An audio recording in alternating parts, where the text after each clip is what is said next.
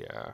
No, I watched a movie. It was called X. It was pretty good. It was like it was pretty typical. It got really good reviews on Rotten Tomatoes, so I figured I'd check it out. But I enjoyed it. It was more or less just about this like old couple.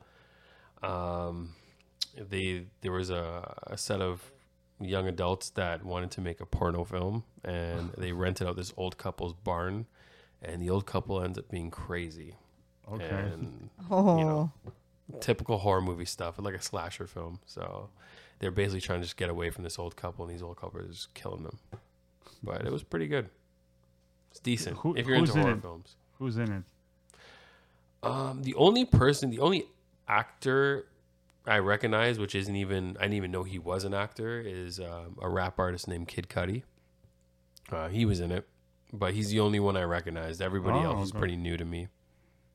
That's the thing. I mean, I'll tell you that as a filmmaker too, I know some of the best way to break into the industry is to do, sort of what they call a cult film, right? So most of them are going to be, like zombie films, shark films, like those are like have cult followings, right? And so like the Alone in the Cabin in the Woods kind of thing, like that setup.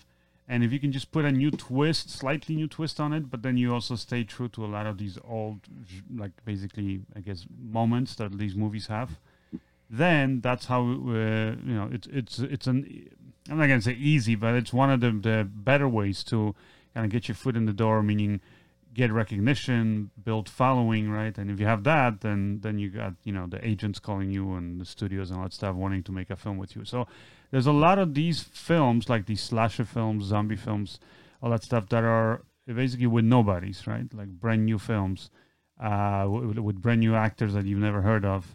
And yeah, all the, they get that cult following, then that's it. So suddenly you become those recognizable names, basically.